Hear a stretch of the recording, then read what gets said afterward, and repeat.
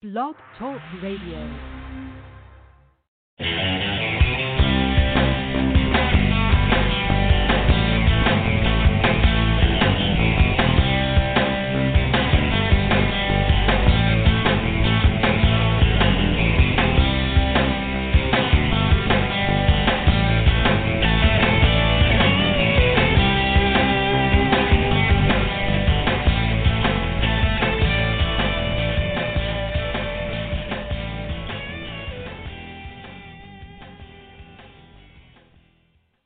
Good evening and welcome once again to Madam Perry Salon, the podcast that loves you.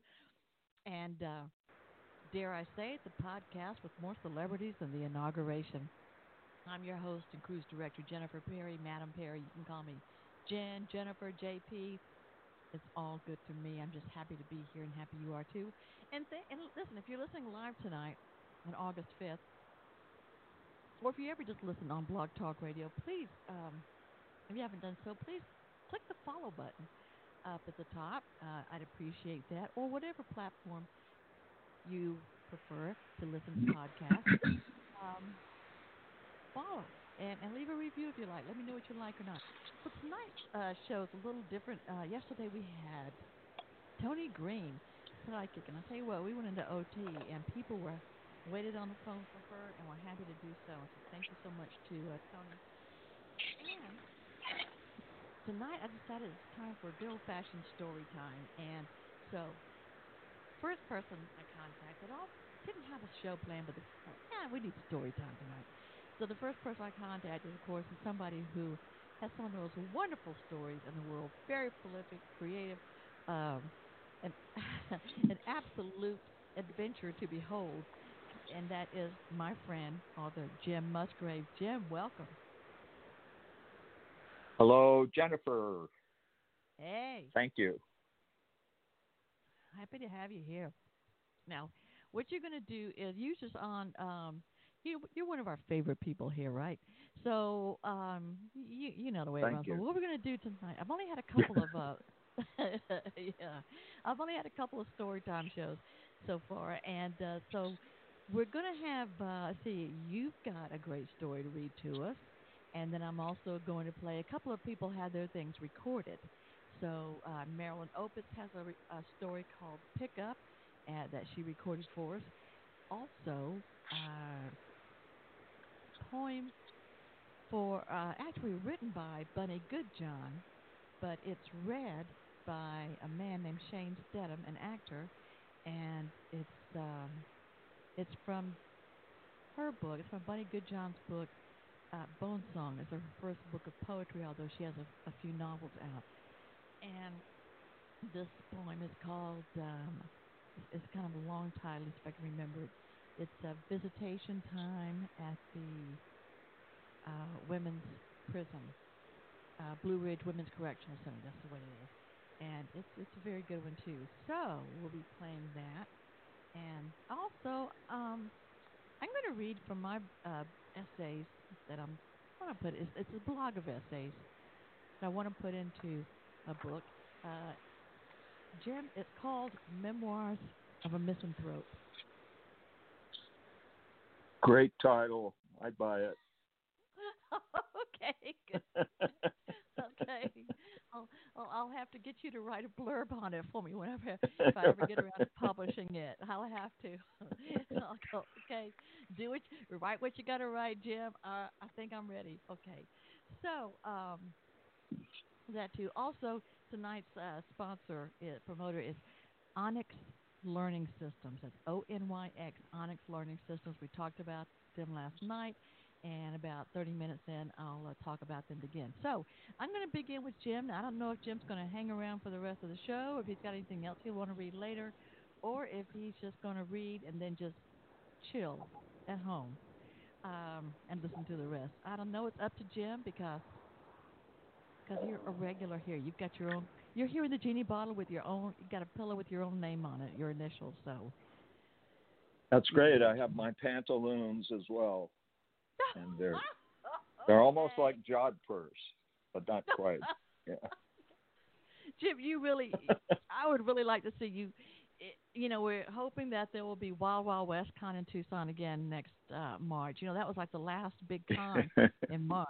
And like I said, as we left on Sunday, turned the clocks forward straight into the Twilight Zone or Idiocracy or whatever, insanity. So if we back next March. That's funny you mentioned that. You mentioned Twilight Zone. This story I'm going to read is actually a good episode for that. The new Twilight Zone. All right, we'll have to get that. So keep that in mind. Wild Wild West Con. I think you should definitely submit to be a part of that. I think. Yes.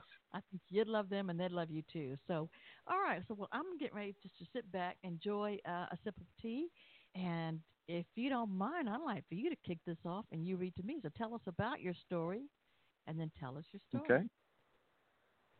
Okay. That's from a volume I published called The Mayan Magician and Other Stories. And the featured title story is about a Mayan Indian woman who actually pitches for the San Diego Padres.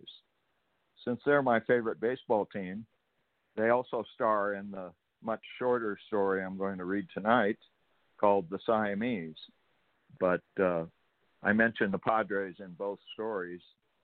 The long novella story that's the featured title in the volume, and of course the smaller reference in the Siamese. This is a semi-religious story in the sense that it covers Tibetan Buddhism. So if you listeners aren't familiar with that religion, you may have to Google after I read the story. All right. But my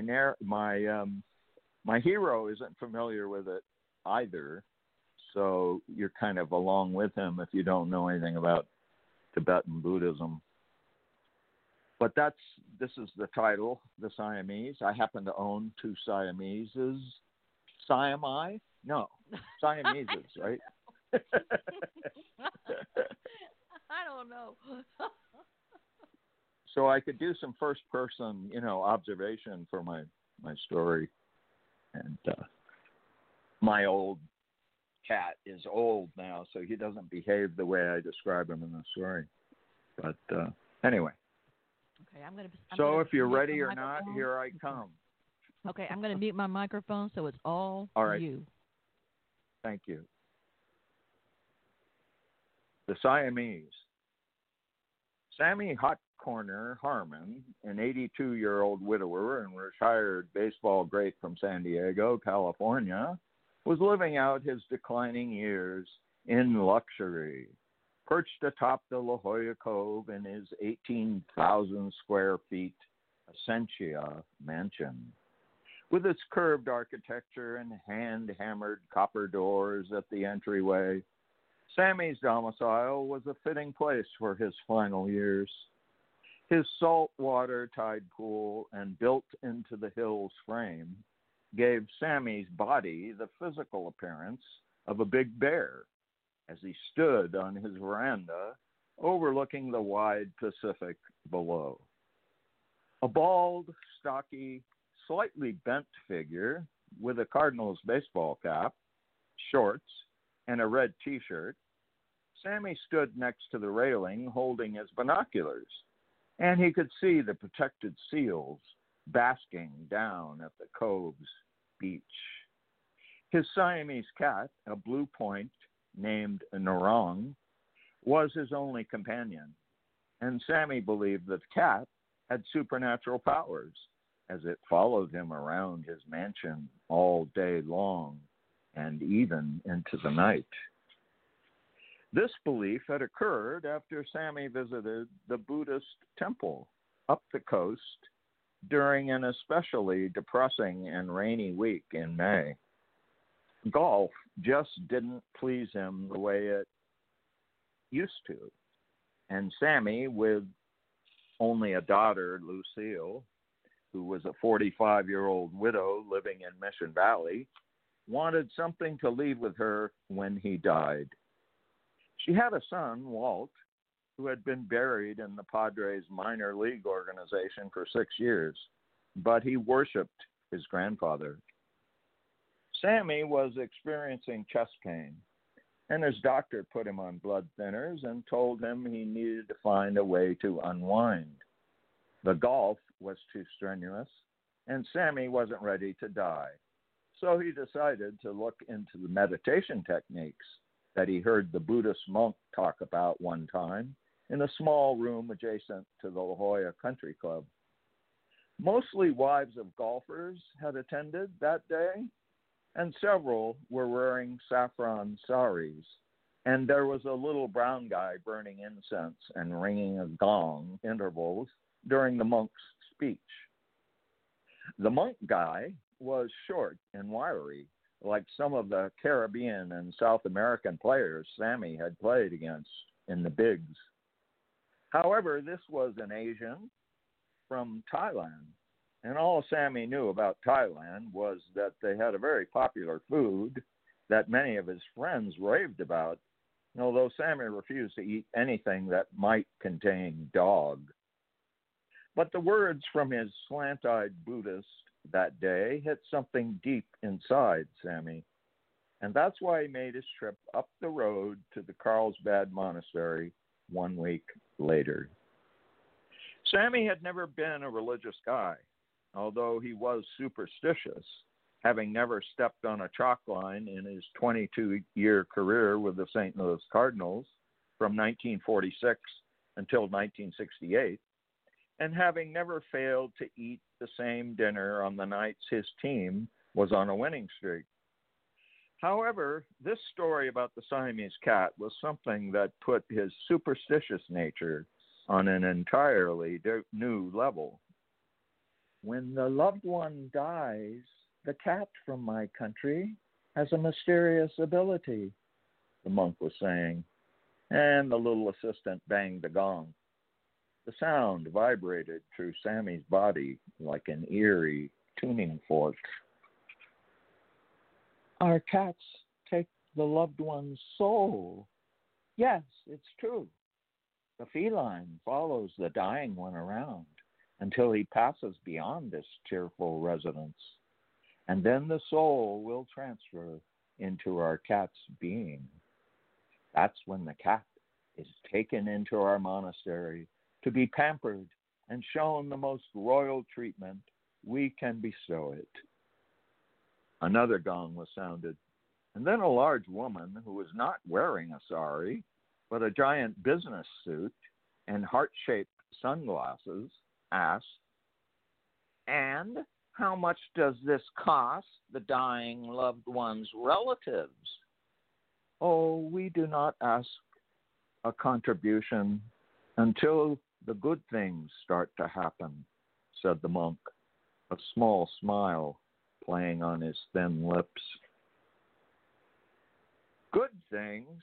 Sammy asked, almost apologetically, as he didn't even realize it was he that spoke until the words came out of his mouth. "Yes, you see, the cat keeps the soul of the loved one, and the loved one communicates through the cat.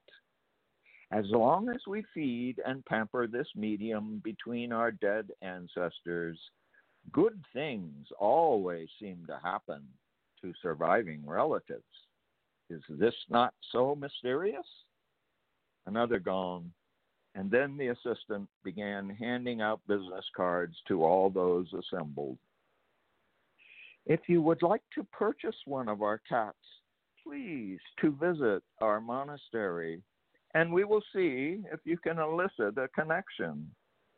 If you are chosen by one of our felines, then you will take it home to await the magic moment. We will then bring the Siamese back to our temple to be pampered, and soon your loved ones will be given the fruits of positive karma from beyond this life."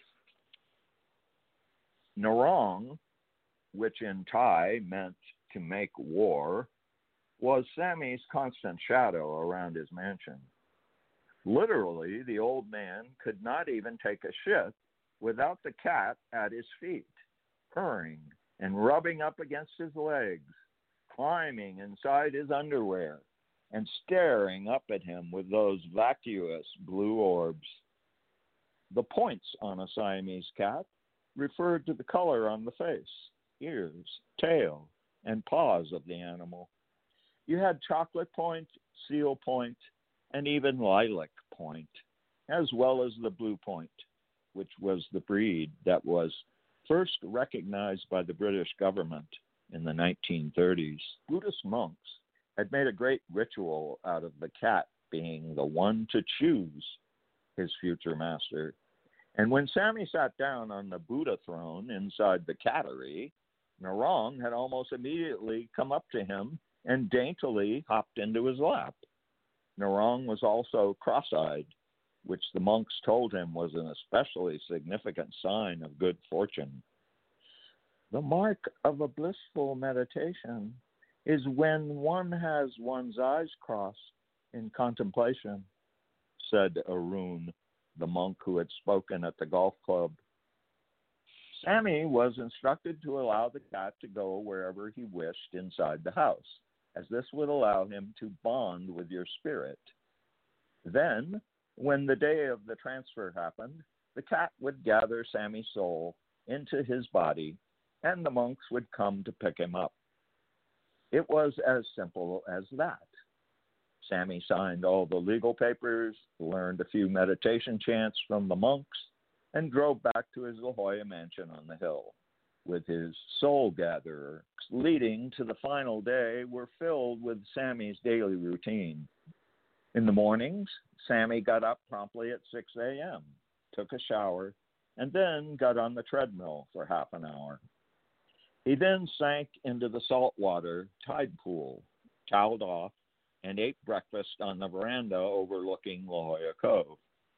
His live-in nurse, Phoebe Strong, a 37-year-old former animal trainer for Siegfried and Roy at the Mirage Hotel in Las Vegas, brought in his breakfast of oatmeal and orange juice and talked to him about world events, and more specifically about his relationship with his daughter and grandson.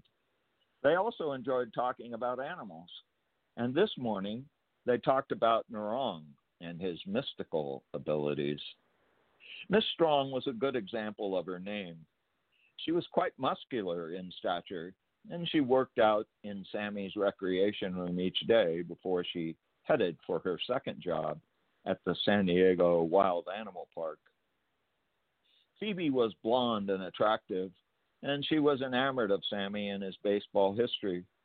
But she was also concerned with his pending journey into the unknown. Look, Hottie, I know cats. They're my specialty, said Phoebe, buttering a piece of toast for the old man as he looked over the morning's newspaper headlines. With his tail and a question mark, Narong was enjoying his daily ritual of zooming around the house, climbing curtains, skidding along the wax tiles, and making a point of leaping onto the breakfast table to knock over the sugar bowl. Cats get their exercise, don't they? Said Phoebe. How can you believe a Siamese has the ability to eat your soul? Aren't you a Christian? Don't you know that animals' souls are different than people's souls? All I know is that I'm being kept alive by these here pills, said Sammy, holding up the plastic bottle of blood thinners. Says if I forget to take one, I am one dead cowboy. The way I see it, I now have my life in my own hands. How many folks can say that? Are you nuts? Do you actually believe those monks are going to do your family any good when you're dead? Why, I'll bet they turn around and resell those cats. Who's going to check? Phoebe cleared some toast crumbs from the table with her open hand and whisked them into her palm. You're just a scientific snob. You think animals are to be trained by reward and punishment, and that's it. There's not a mystical bone in your body, Phoebe, said Sammy, swigging down the last dregs of his coffee. As if on cue, Narong leapt upon the table and began to lick up the residual margarine left on the plates. "Seize into my soul, Phoebe," said Sammy, cupping his two meaty hands against the cat's bluish face. And Narong immediately began to purr and to stare, cross-eyed, into his beloved master's hazel eyes. Later that day, as Sammy walked around the house, he kept clenching, and playing with the plastic container of pills inside his shorts pocket. He always wore his old Cardinals baseball cap from the 1950s, as it had been signed by every member of the team.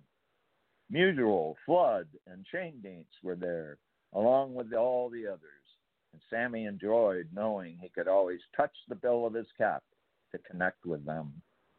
He had spent many glorious and inglorious days and nights with these men, and if he had a soul, Sammy imagined they were locked up inside it also. In fact, Arun had said, "You have lived many more lives than this one. All of what you were before travels with you into a new life, and all that you are today will go with you tomorrow." Sammy's meditations became more frequent now that he knew he controlled when and where he would die. As he stood on the veranda overlooking the Pacific, Sammy tried hard to think about what he had experienced in the lives he'd lived before this one. It was crazy, but Sammy believed he had once been St. Christopher, the big man who carried on his shoulders the young boy, Jesus of Nazareth, across the Jordan River. Of course, Sammy knew the Catholic Church had declared that St. Christopher was just a legend and had never really existed. But Sammy was certain he had been this saint in another lifetime. The St. Christopher fantasy filled his consciousness as he gazed out at the ocean. He could feel the young Jesus on his shoulders as he trudged along the bottom of the river. Through Jesus, Sammy felt the weight of the entire world and its collection of sins, past, present, and future. And the task, therefore, became a heroic one because Sammy was the patron saint of travelers everywhere. Sammy felt the church could go to hell. He had been raised a Catholic until he met his wife, Emily, who was a Buddhist. Today, as St. Christopher, he would carry the weight of the world into his next life. This previous saintly existence explained to Sammy why he had often felt the weight of mankind's troubles out at the hot corner of the baseball diamond, where line drives sped toward him like bullets, and often it took a millisecond's reaction to fear the ball in the glove or to duck out of the way. Like St. Christopher, Sammy believed he carried redemption on his shoulders.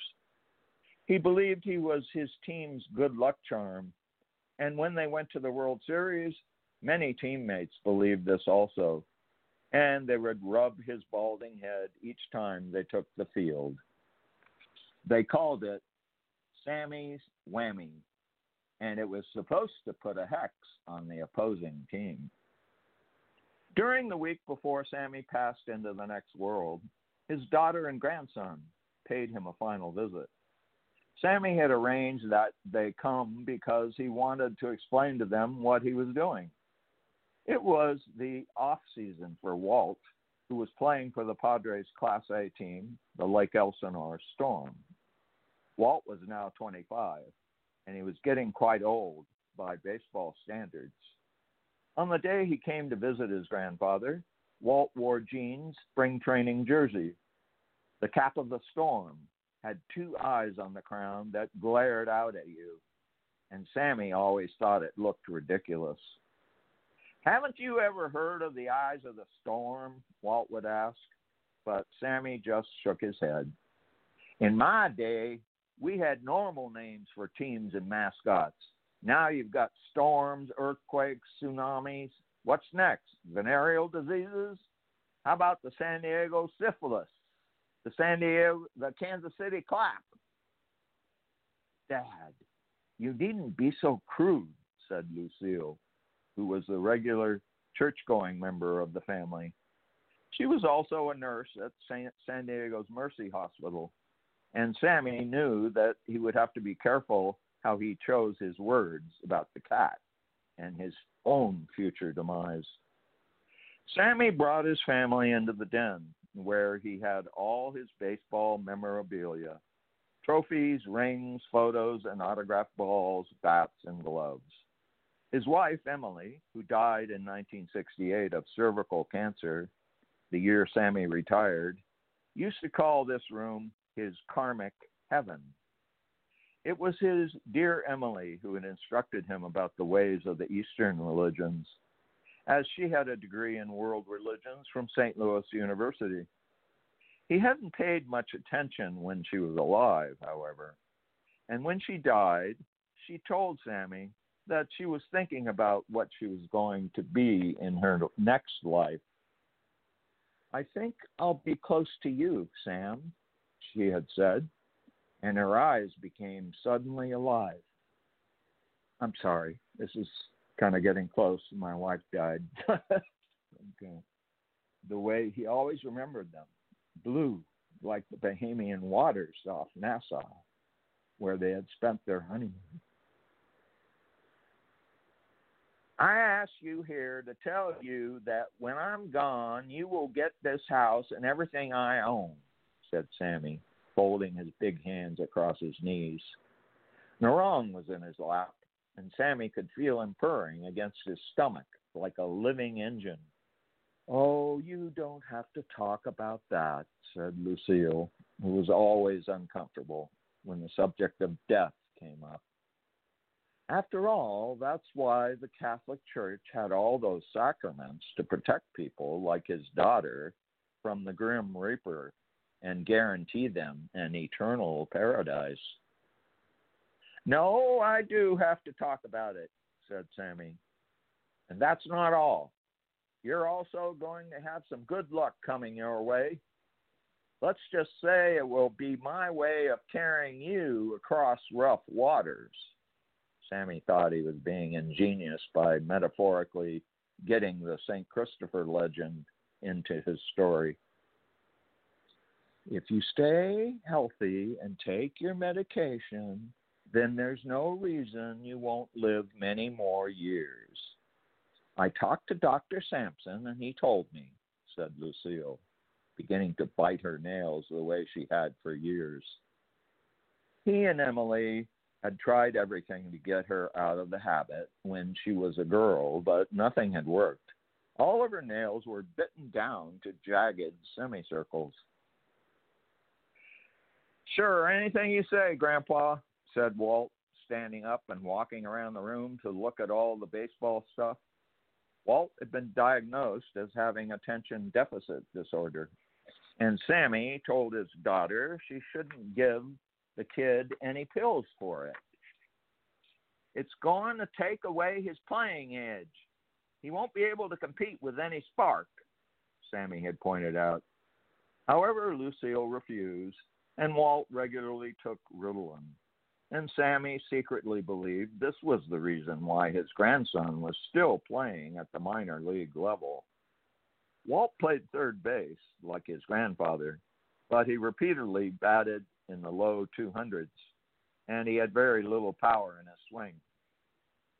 Just remember what I told you, said Sammy, and he stood up to escort them out. Narong ran along with them, crying like an infant to escape out of the front door if they didn't watch out. Sammy said his goodbyes, and as he hugged and kissed them both, he tried to pass on some of the positive energy he believed was gathering somewhere deep inside his being. On the day Sammy stopped taking his pills, it was raining outside. Down at La Jolla Cove, Sammy could still see the seals basking themselves on their protected beach, and he knew it was time. Narong was lying at his feet when the pain came. It came quickly, like a line drive off the bat of Mickey Mantle, and it shot up his arm and into his brain, where it exploded, and Sammy thought it was like the cosmos. Just like string theory physics, he thought, just before the darkness overtook his perception. The last thing the old man heard was Narong's mournful cry as the cat was getting ready to leap into Sammy's lap and engulf his spirit. Narong, the warrior, was ready to do battle with the source of good and evil, and the long blue point feline knew that his purpose was sheltered deep inside his master's being. Arun had to get the police to show Phoebe that he had the proper legal documents to pick up Narong from Sammy's mansion. The monk, throughout all of the commotion, was quite subdued, and a slight smile played on his thin lips. Phoebe, on the other hand, began screaming about what a crock of shit their temple was, and that she was going to check up on the cat to see they didn't resell it. Please, Miss Phoebe, come and visit Narong. He will now be in his proper place. We are going to take good care of him, for he is now bearing a precious host, Arun said in a sing-song voice. The two cops, one man and one woman, looked at each other and raised their eyebrows. The body. We need somebody to sign the paperwork so we can send the body to the mortuary. I'll call his sister, said Phoebe. She's going to want to know about this cat business. When Lucille learned that Sammy had died and Narong had been taken to the Buddhist temple in Carlsbad, she met with Phoebe to find out what had happened to her father. They met at a Denny's, and Phoebe told Lucille that Sammy believed Narong now held his soul inside him, and that the monks were treating the cat like royalty because Sammy had paid them thousands of dollars. Can you believe it? Said Phoebe, biting into her veggie burger. Between chews, she added, I think you might be able to sue them. They played on your father's emotions big time. Your mother was a Buddhist, and this whole thing with the cat happened because he was thinking about Emily. Yes, you may have something there, said Lucille, sipping an iced tea with a sprig of mint leaf floating in it. When my mother died, Sammy quit baseball, bought that mansion, and became a virtual recluse. I was worried about his mental health a long time before he ever visited that temple. The two women agreed to talk to a lawyer about their problem and to meet next week. They both didn't like the idea of that Buddhist temple getting so much of Sammy's estate money, especially if it was all a swindle. Meanwhile, inside the temple, the monks were indeed treating Narong and the other Siamese like royalty. They were fed tuna on gold plates, and they slept on silk pillows. Each day, promptly at noon and at midnight, Arun held meditations inside the cattery, and the felines would begin to cry like infants, a special way that Siamese cats have, and their inner spirits would howl out into the world of humanity, into the world of sorrow and suffering, and where their prayers landed, nobody knew. Lucille and Phoebe were successful at getting a restraining order filed on the Buddhist temple, and the court ordered that Narong be picked up by a city animal shelter to be impounded until the case could come to trial. However, just as the shelter's animal control officer bent over to pick Narong up, the cat hissed and leapt between the woman's legs and ran out of the temple and into the California sunshine. Nobody saw where the cat ran off to, and Arun told the animal shelter official, "It is karma. The cat is holding the living spirit of Mr. Harmon, and only fate will determine its destiny." About the same time Narong escaped, Walt, playing third base for the Lake Elsinore Storm, began to hit. His first hit was a long, towering home run over the center field scoreboard. It was one of the longest homers ever hit in the Storm Stadium, and it began a hitting streak of what became 27 games for young Walt. However, not only was the grandson of Sammy Harmon hitting, he was also fielding every ball that was hit at him. He scooped up scorching, grass-cutting grounders and rifle-shot line drives. He dove to his right to save balls hit down the left field foul line, and he dove to his left to snare shots that would have normally been handled by the shortstop. Walt's range playing in the field was also what one sports writer called cat-like. As his average began to climb from 205 to 375, the Padres front office began to notice. Soon, Walt was packing his bags and heading for Portland, the AAA team's hometown. By mid-April, Walt was hitting over 400 and had 23 home runs, and the San Diego Padres regular third baseman, Jerome Ellis, had been put out of commission with a pulled hamstring. That's when Walt got his call to come up to the show. On the night he got the phone call from the Padres front office, Walt was in Mission Valley condo of his mother, Lucille. Just before the phone rang, there was a scratching at the front door. When Lucille opened it, in sprang Narong, looking no worse for wear for having been missing over a year, and the case against the Buddhists having been dropped for lack of substantial evidence. "Heavens!" screamed Lucille, and she tried to grab the cat, but Narong was in a manic state, and he began to tear around the room like a blue-tipped tornado. At the peak of Narong's commotion, as both woman and cat were screaming their loudest, Walt's cell phone rang, and he answered what would prove to be the call that changed his entire life to come. Walt was as superstitious as his grandfather had been, so Narong became a team mascot. In a small cage sitting right beside the dugout steps, Narong held court with the human athletes. As each one would go out to get into the on-deck circle, he would rub Narong's head for good luck. This ritual would also be repeated whenever they came in from the playing field. Walt told his teammates that his grandpa's spirit was inside the cat, and nobody on the team seemed to doubt it. In baseball, superstitions come in all varieties, and the story of Narong, Walt, and the Hot Corners ghost traveled up and down the baseball circuit in both leagues for years to come, and it soon became legend. Walt picked up the MVP award for his play on the Padres the following year, and Lucille even began to believe. One night, as mother and son stood on the veranda of the Essentia mansion, gazing down at the lights of La Jolla Cove, Lucille asked Walter, "Medication?" Narong began to wind his way between their legs and purr.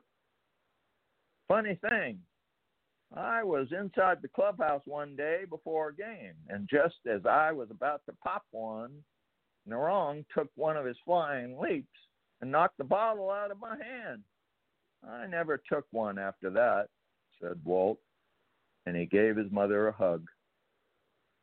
"I guess you've got Dad's edge," said Lucille, and she stooped down to feel the soft and delicate fur of her father's notorious and magical cat. That's it. I love it. Love it. Go walk. Go to Narong. Knock those pills out. Narong made it, yeah. I love it. I absolutely love it. That's a great story. Great story, Jim. Thank you. Of course, he wouldn't be allowed in the dugout now with all the, thing about COVID-19. But yeah, seriously. Oh, great. And you said that story is part of a larger work? yeah, it's called The Mayan Magician and Other Stories. And when we were talking before the show started, you mentioned Twilight Zone. Uh, yeah, you talk about the one where the aliens said the cats are spies. The aliens, what? Catch? Feel that this guy has come to Earth and cats. I forget what I don't remember what Oh, planet they were oh, from. Spies, right, spies, exactly. Yeah. or One of my yeah, favorite Japanese authors also includes cats in a lot of his fiction. Murakami, you know, right, yeah, he's excellent writer. But perfect. yeah, I think they come from another planet. Yeah, Too. at least. And well, that's another great story. Thank you so much. And I know you have a Thank lot of you. fans, and a lot of people know and love your work. But let me tell you, if you're one of those people that haven't met Jim Musgrave yet, I gotta tell you, if you want a short story, you want a long story, he was. Um, so I understand you were influenced by Poe, in that books should be able to be Yes. consumed in a short time. So their books are something that you can read if you're at the DMV or whatever, and that'll take up your time. But also, you've got like Forevermore, the first of the Pat O'Malley steampunk series, which is Hmm. followed by Steam City Pirates and other books, Disappearance at Mount Sinai, and those are not in And order. my Portia of the Um, Pacific I was getting Portrait of the series. That's Pacific Historical yeah. Mysteries. Our Yes. great With China Woman's Chance, the Spiritualist Murders, the Stockton yes. Insane Asylum Murder. Thank you. But I gotta tell you, I love your short story books and the President's Parasite and where's the other Catalina Ghost Stories. Yes. Those both of those books are good. Catalina, when I got the President's Parasite, I got that so I could just read a little short story before I went to bed at night because Yeah. everyone said, the prevailing wisdom was looking at a book or whatever, the blue lights, whatever, keep you awake. So I would, of Right. course, I did read that on an iPad. It still helped me fall asleep. But I had a little short story every night from there. I read a lot of Musgrave, and there's not a clunker in the bunch. And then again, too, if you love short stories too, yeah, Catalina, Ghost Stories, and the President's Parasite, you will not be let I don't down. know. I could clunk you over the head with a few. I think. I don't know. So anyway, but you can always find him on, Goodreads or his website, Emory Publishing LLC, and of course, as always, I'll share that on my social media as well, so that you can find it and get his books and let Tim Musgrave entertain you. And believe me, he will. That's a good story. Good story. Thank you so much, Jim. So, sorry for breaking up there. It was kind of getting personal. My wife passed, and I was getting. You, She would call it verklempt. I was getting verklempt. I was starting to feel it as you said it because, Yeah. I'm very fortunate that I did get to meet your wife in person. And, Yeah. your wife and your She stepson wasn't a are Buddhist. you. I wouldn't care if she was, but she wasn't a Buddhist. But yeah. But, I know. but well, you were on the show a few weeks ago with Brett Wright. He's a Buddhist. So, you've got plenty. We got That's plenty of right. cool folks around us. But yeah, the funny thing, I was thinking the very same thing before you said it when you stopped there and said, "Oh, having a moment there." I was thinking about her as Yeah. well. So, all right. Well, I have got a something to talk about, and that is my sponsor for tonight. And Jim, I think I'm going to uh, let you off the horn here so you can just relax, have coffee, a tea, Okay. or whatever you want to Sure. have, and just relax and listen to the others home. And always, I'm you going to always have a enjoy. place here, Yeah. and you are always Thank you. beloved and welcomed here. All right. Thank you so much, James Musgrave. I'll share. So thank you. Great story. What a guy. Okay, I was going to talk to you about. If you were listening last night, you heard about ONYX Global, the Academy, and it's the ONYX, and that is ONYX Learner Academy. It's a world class education 3.0 learning experience. And you know what? You can join it for just $100 today, which I didn't mention that last night, but let me tell you something. It's, we've talked about getting an edge up for people having to retool or make some new plans for the what they're calling the new normal. And we've gone through things before and it's changed us, but we adapt to things, and we retool and we make things good, and then we make things better. And one thing I was talking to a friend of mine about just today, we were talking about how we've got all this time right now for the people that are in lockdown, or even if you're working, but you're working from home, you're not commuting. Um, and so you got a lot of free time. And I said, what are we trying to do? We were talking about things, projects we were working on, things we were trying to learn. And I said, if it all ended, if we all got out of lockdown and we all could get back together in a week or a month from now, nobody wants to look back and say, I had all that time. I had all that time that I was home. Why didn't I learn whatever? Why didn't I learn this or that? Or why didn't I polish up my skills here? Or why didn't I learn something new to help me uh, find a career I could enjoy in in the new normal, in the new world, or something more modern? This is the perfect time to enhance your skills or learn new skills.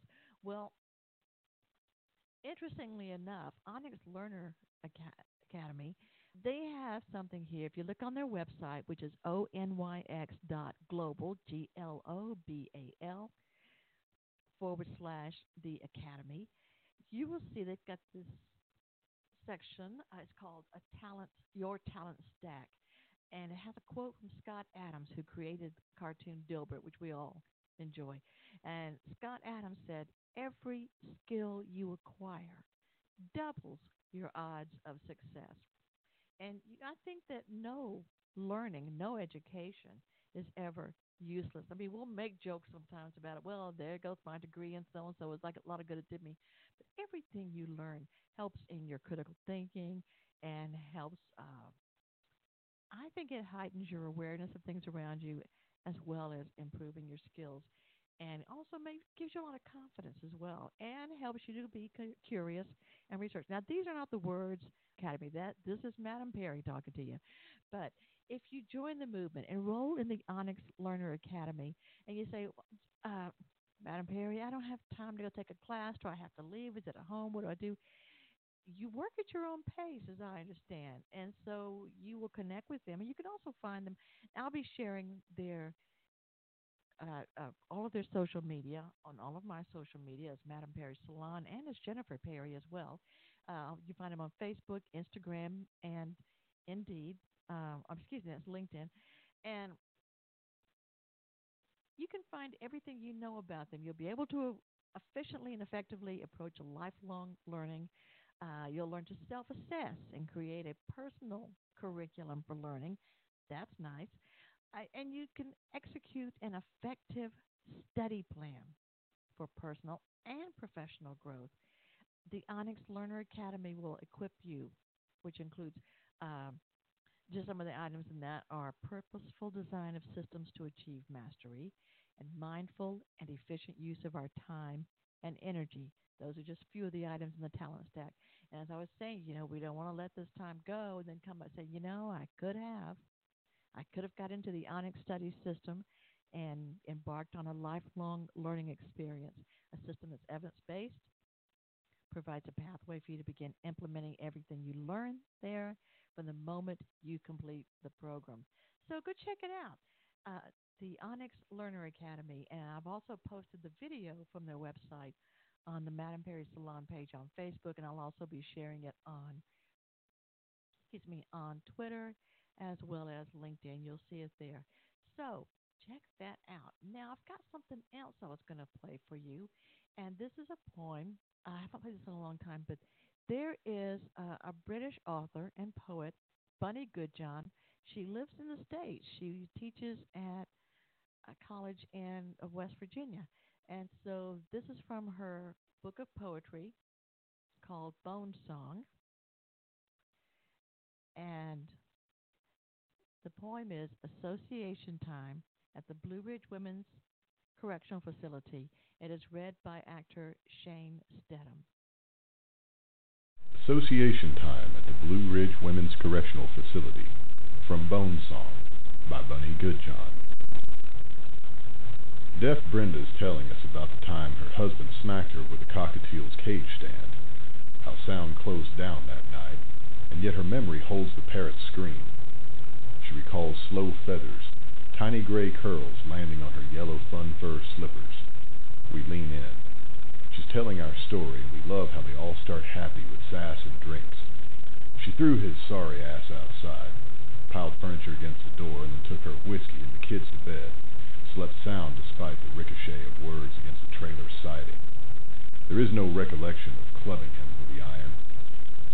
But there it was, bloody, and shining on the deck. "What can I say?" she said, her yard full of police and plastic toys, her hands already clasped behind her back. "Drink brings a crazy bitch to fuck up my life. My turn for tales, but I'm just here for plain old DUI. So I tell the girls of Rita, patron saint of suffering, whose mouth was home to bees that buzzed behind her teeth that left her tongue unstung, a saint I'd forgotten until deaf Brenda described her tinnitus as a bee song. The rec room hums and we're all lost, joining drunken dots of our own blacked-out lives. We're haunted by mouths that have always swarmed with bees, homesick for a time when we were too blessed, too young, to know the treachery of swallowing."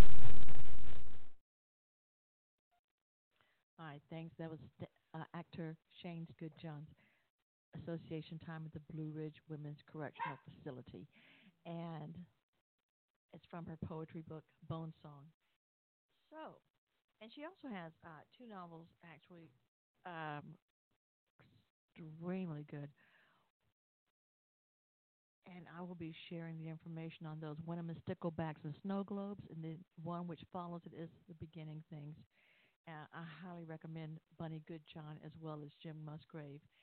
So, let's see. I was going to play a longer story by Marilyn Opitz or read one of mine, but I've just short of time here. So what I'm going to do is, in case you missed it recently, I decided to start a judge show because I've worked on these courtroom shows. So I was going to do a courtroom show, Perry. So I'm going to play episode 1 from season 1 of Judge Madam Perry, and the episode is called Big Shoes to Fill. 7 minutes. You can enjoy it. On today's episode of Judge Madam Perry, a clown couple are charging each other with infidelity, and the husband requests a DNA test on their baby. The court will now come to order. The Honorable Judge Madam presiding. Yeah, she's presiding all right. She's presiding over you people and your pitiful problems. Oh, well. All rise. Thank you, bailiff. Everyone be seated. Is now in session. Here we go again. Let's see how long you nuts will act right today. Bailiff, call the first case. Your Honor, the first case is a couple of clowns who are... Bailiff, is that any way to... No. Your Honor, look up. Look at them. They're not just a couple. They really are a couple of clowns. All right, okay. Okay, what brings the two of you here today? According to the petition, Calico, you believe your husband is cheating on you with some of his co-workers. And Mr. Fiddle, you have a counterclaim of infidelity and are questioning the paternity of your child. Calico, I'll start with you. Why do you believe your husband is cheating on you with his co-workers? Well, Your Honor, I started noticing odd things like he seemed to have marks on his face like he used a wire brush on it. Then I see the bearded lady cleaning off her beard. Honk. It's true. Do you two work at the same place? Yes, Your Honor. And did you confront him? Yes, and he denied it. Honk, honk, honk, honk. Don't you start. Do you know how embarrassing it is? Every time the trapeze lady walks by, your lapel flower squirts all by itself. People notice. And Judge, he's become distant at home. He spends a lot of time on the internet, and when I walk in the room, he shuts it down. Mr. Fiddle. Yeah, and when I checked his browser history, it's all Cirque du Freak or Cirque du Soleil? Cirque du Soleil? Honk, honk, honk, honk, honk. Yes, it is cheating. Honk, honk, honk, honk, honk. No, honk, honk, honk, don't honk, you honk. start. Honk, honk, honk. Oh, honk, honk, hush. honk, honk, honk, honk, honk, honk, honk, I don't want to hear any Order. more of your honking Order in the business. court. honk, honk, Mr. Fiddle, do you wish to respond to that? honk. Okay, sure. I got in the car with Bozo, but so did me and 45 other clowns. 46 clowns? Holy moly, what does old Bozo drive? An Escalade tour bus? For the hot clowns? Right. Extra foot and leg room? Hey, bailiff, you think instead of a luggage rack on top, they have a unicycle rack? It's always the ones you least expect. Okay, Mr. Fiddle, your petition states that you two have a 6-month-old baby, and you don't believe you are the father. Is that correct? Honk. You asked the court to provide a DNA test, which we did. But first, what has caused you to doubt your wife and deny that this is your child? Whoa there, Mr. Clown. We don't put our feet on the furniture here. Honk, honk, honk, honk, honk. Could you get your big foot off the table? Honk, honk, honk, honk, honk. And what is that supposed to prove? You can look at him and tell that's his baby. Honk. Oh, look at those little bitty feet. baby feet. So I guess they've got some big shoes to... Don't you just Honk, honk, honk, honk, honk. Yes, Mr. Fiddle? Honk, honk, honk, honk, honk. Yes, I see your big 28 triple E there. The significance of this being. And yes, we see the cute little baby feet. Okay, well, Mr. Fiddle, it is now known that matching or non-matching physical traits are not necessarily a positive indication of paternity. For that reason, we have honored your request for a DNA test to settle the matter once and for all. Big feet, little feet, sheesh. Okay, well, we asked Dr. Squiggy of the Institute of Testing for Showbiz to do the DNA test, and he has the results here today. Dr. Squiggy, are you ready to give the results? I am, Your Honor. Go ahead, then. Thank you. I say thank you, Your Honor. We here at the IT for Show use our vast statistical database to identify the paternity index, listed as P1 in the table right here. This indicates the strength of the match of each locus or DNA location. Now, in most cases, we match these markers to each of the parents. In this case, however, was quite unusual. And why was that, Doctor? When we first examined the P1 markers, we could not tell what the father was. But upon a closer examination of the data, instead of the expected numerical type of data indicators, we found 23 balloons, 14 tiny umbrellas, and a rubber chicken. Meaning? Mr. Fiddle, without a doubt, you are the father.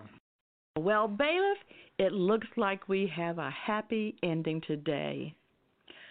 Whenever possible, the court likes to keep families together, and this family truly belongs together, and I wish you a happy life. The case is closed. Court is adjourned. You've been listening to Judge Madam Perry, starring Madam Perry as Judge Madam Perry and co-starring Kenya Colbert as the bailiff. Mr. Fiddle was played by Joshua Millwood, and Calico was played by Callie Morrow.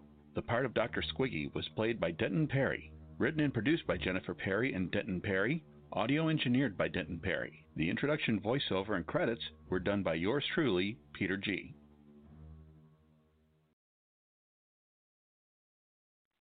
All right. Thank you for staying and listening to that. Thanks again, too, to my friend, our friend Jim Musgrave.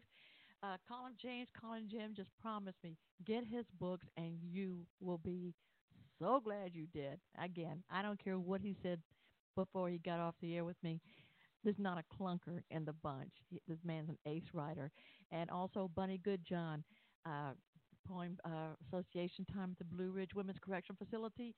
That's just one of the poems in her book, Bone Song, that you will love and read over and over, and also get her books. I'll be sharing all that. And ONYX Learner Academy. Thank you for ONYX Global, ONYX Learning Academy, for being our sponsor tonight. So go to the website. I'll be sharing it. Go to the website and look at the ad. Look at the ONYX Learner Academy guidebook, the self-determined learning course. I think you'll be very happy you did. And again, thanks to them for sponsoring tonight and last night's shows. And I think it's time to say everybody's got to swing. Good night. We've got stuff happening again next week.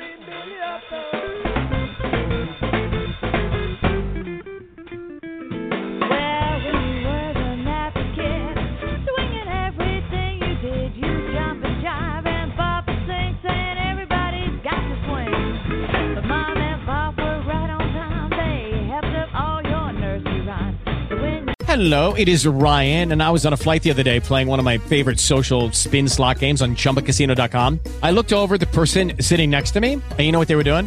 They were also playing Chumba Casino. Coincidence? I think not. Everybody's loving having fun with it. Chumba Casino is home to hundreds of casino-style games that you can play for free anytime, anywhere, even at 30,000 feet. So sign up now at ChumbaCasino.com to claim your free welcome bonus. That's ChumbaCasino.com and live the Chumba life. No purchase necessary. VGW. Void where prohibited by law. See terms and conditions. 18+.